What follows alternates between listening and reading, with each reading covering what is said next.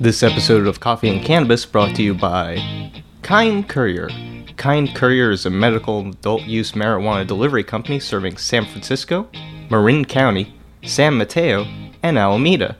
Kind Courier delivers from 9 a.m. to 8 p.m., Monday through Saturday, and Sunday noon to 5.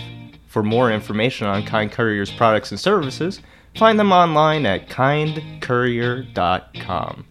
And now, Kind Courier is happy to announce Kind County Farms, a line of homegrown cannabis flowers, concentrates, and live resin. Exclusive to Kind Courier, this is some of the best bud you'll find in the Bay Area. Find the entire section of Kind County Farms products exclusively online at kindcourier.com. Visit kindcourier.com today.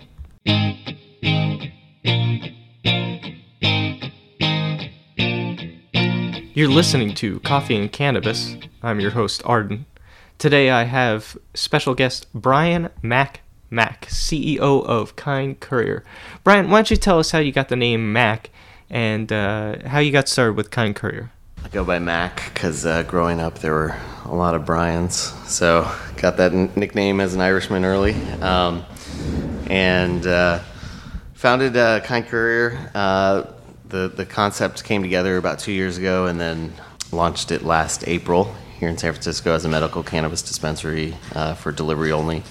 And now, most recently, both medical and adult use patients. Nice. So pretty stoked on that. So our company philosophy is about delivering high quality products with great customer service. So we're a really small business. We take a lot of care for our customers, and that goes between both the products and the service that we deliver. And at the end of the day, we all our goal is to be kind. So kind to the community. So Excellent.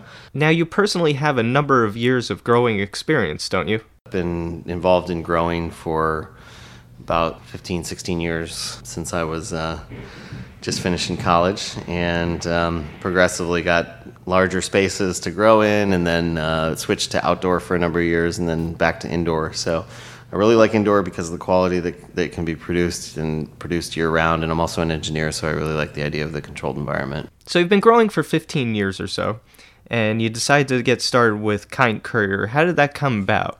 The delivery service launched officially last April. Okay. But it was about a year prior to that we started working on it. I came out of the software industry, and looked around at some of the delivery systems out there, but we wanted to do something a little bit different in terms of the front end and something unique with the look and feel for our website. So we spent about a year developing the concept of our mascot, Walter, who's our kind dog mascot. He's just for disclaimer, he's not a cartoon, but now the dog out the window is just something I've had in my life for a long, long time, and it gave me the sense of going out and enjoying life, and cannabis was always a part of that. Now, part of what I'd like to do for this show is to educate my listeners, so let's do a little pot education, and let's talk about the difference between indica, sativa, and hybrid strains, and what that really means today in California. The names are confusing today, and one of the things that's happened in particular in California is kind of in the epicenter of this is breeding of cannabis. Historically, humans have been using cannabis for thousands and thousands of years. It was called weed for a reason. I mean, it used to grow like weed across the entire planet, yep. Like weeds. And at some point, someone very enlightened decided to try it for personal use, and also found medicinal uses that have been used throughout the centuries. So the term sativa is really a term. The cannabis sativa plant was more of a plant that grew in warmer climates, in the tropics, has a much longer flowering period because the sunlight's available, and so the true sativas, the landrace sativas, will flower for months and months and months, and the indicas and the sativas grow big and tall and really skinny leaves.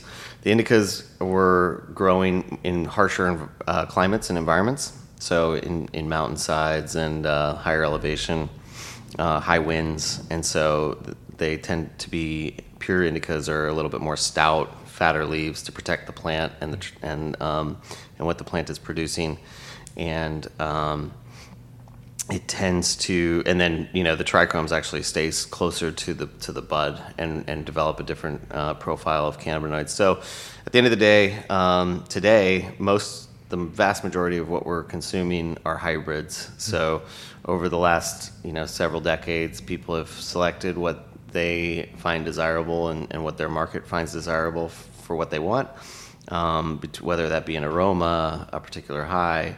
And so these hybrids have been developed from crossbreeding, and so come up with creative names based on either the aroma or some of the effects or those kinds of things. Now, can you talk about the challenges of growing indoor, which you guys are doing, versus outdoor? So having grown both outdoor and indoor, the indoor environment is much more difficult to control, because we're basically creating the perfect environment for plants to grow, but also for bugs and funguses to grow.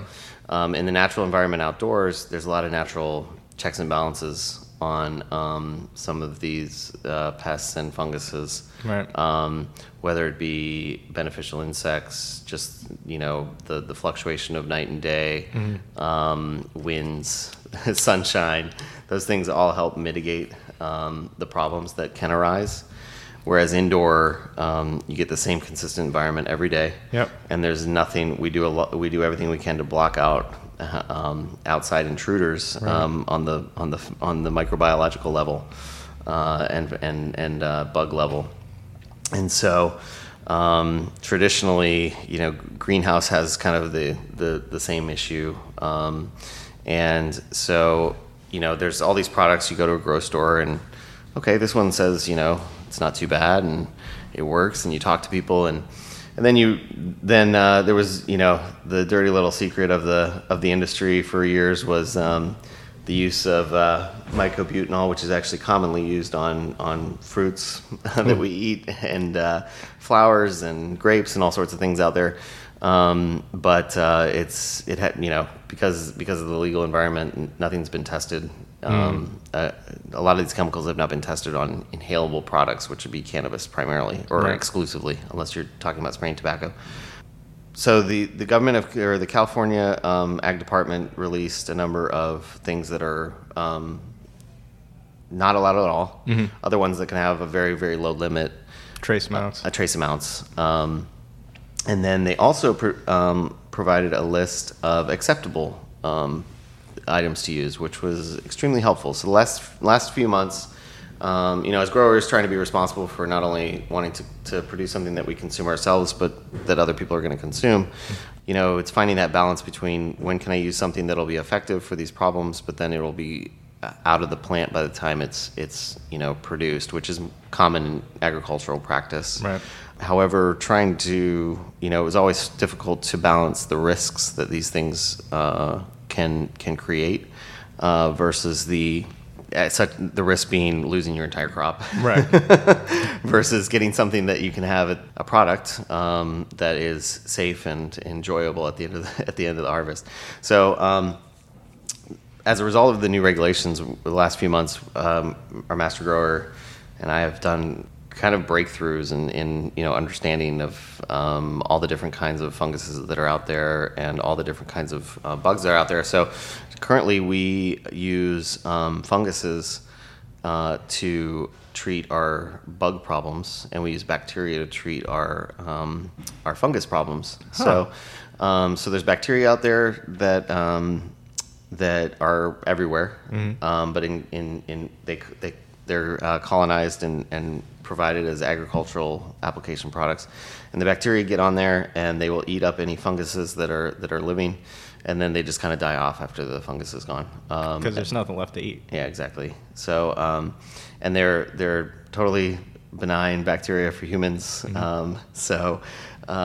And then there are a number of funguses. If you go on YouTube, there's some videos of like the Amazon rainforest with ants with like a mushroom popping out of the back of its neck. Well, we don't get anything that dramatic, although that'd be really cool. But same basic concept. There's like fungus that will eat protein, that will grow in protein. So they attach themselves to the ant, to the mites and different bugs. They grow out, and then they will just kill the bug from the inside out. Nice. So and then those again, if there's no protein left, they just die off. So So we've been using a combination of kind of an arsenal of natural and organic products that are able to help us mitigate these challenges. Now, quickly, could you just tell us your feelings on the switch to adult use recreational from purely just medical use in the state of California?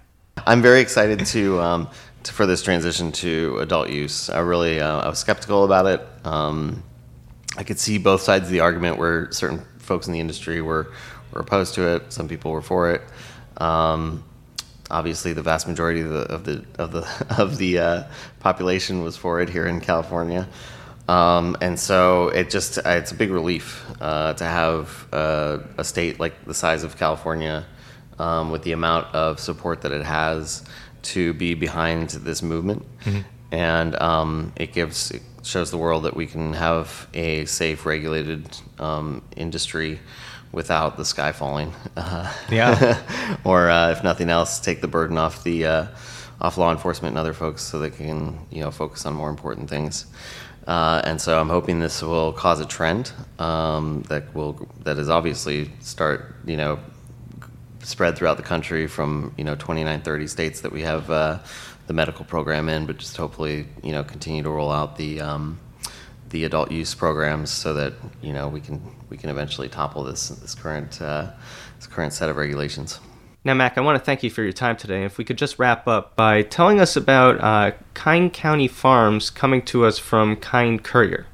From our in-house cultivation and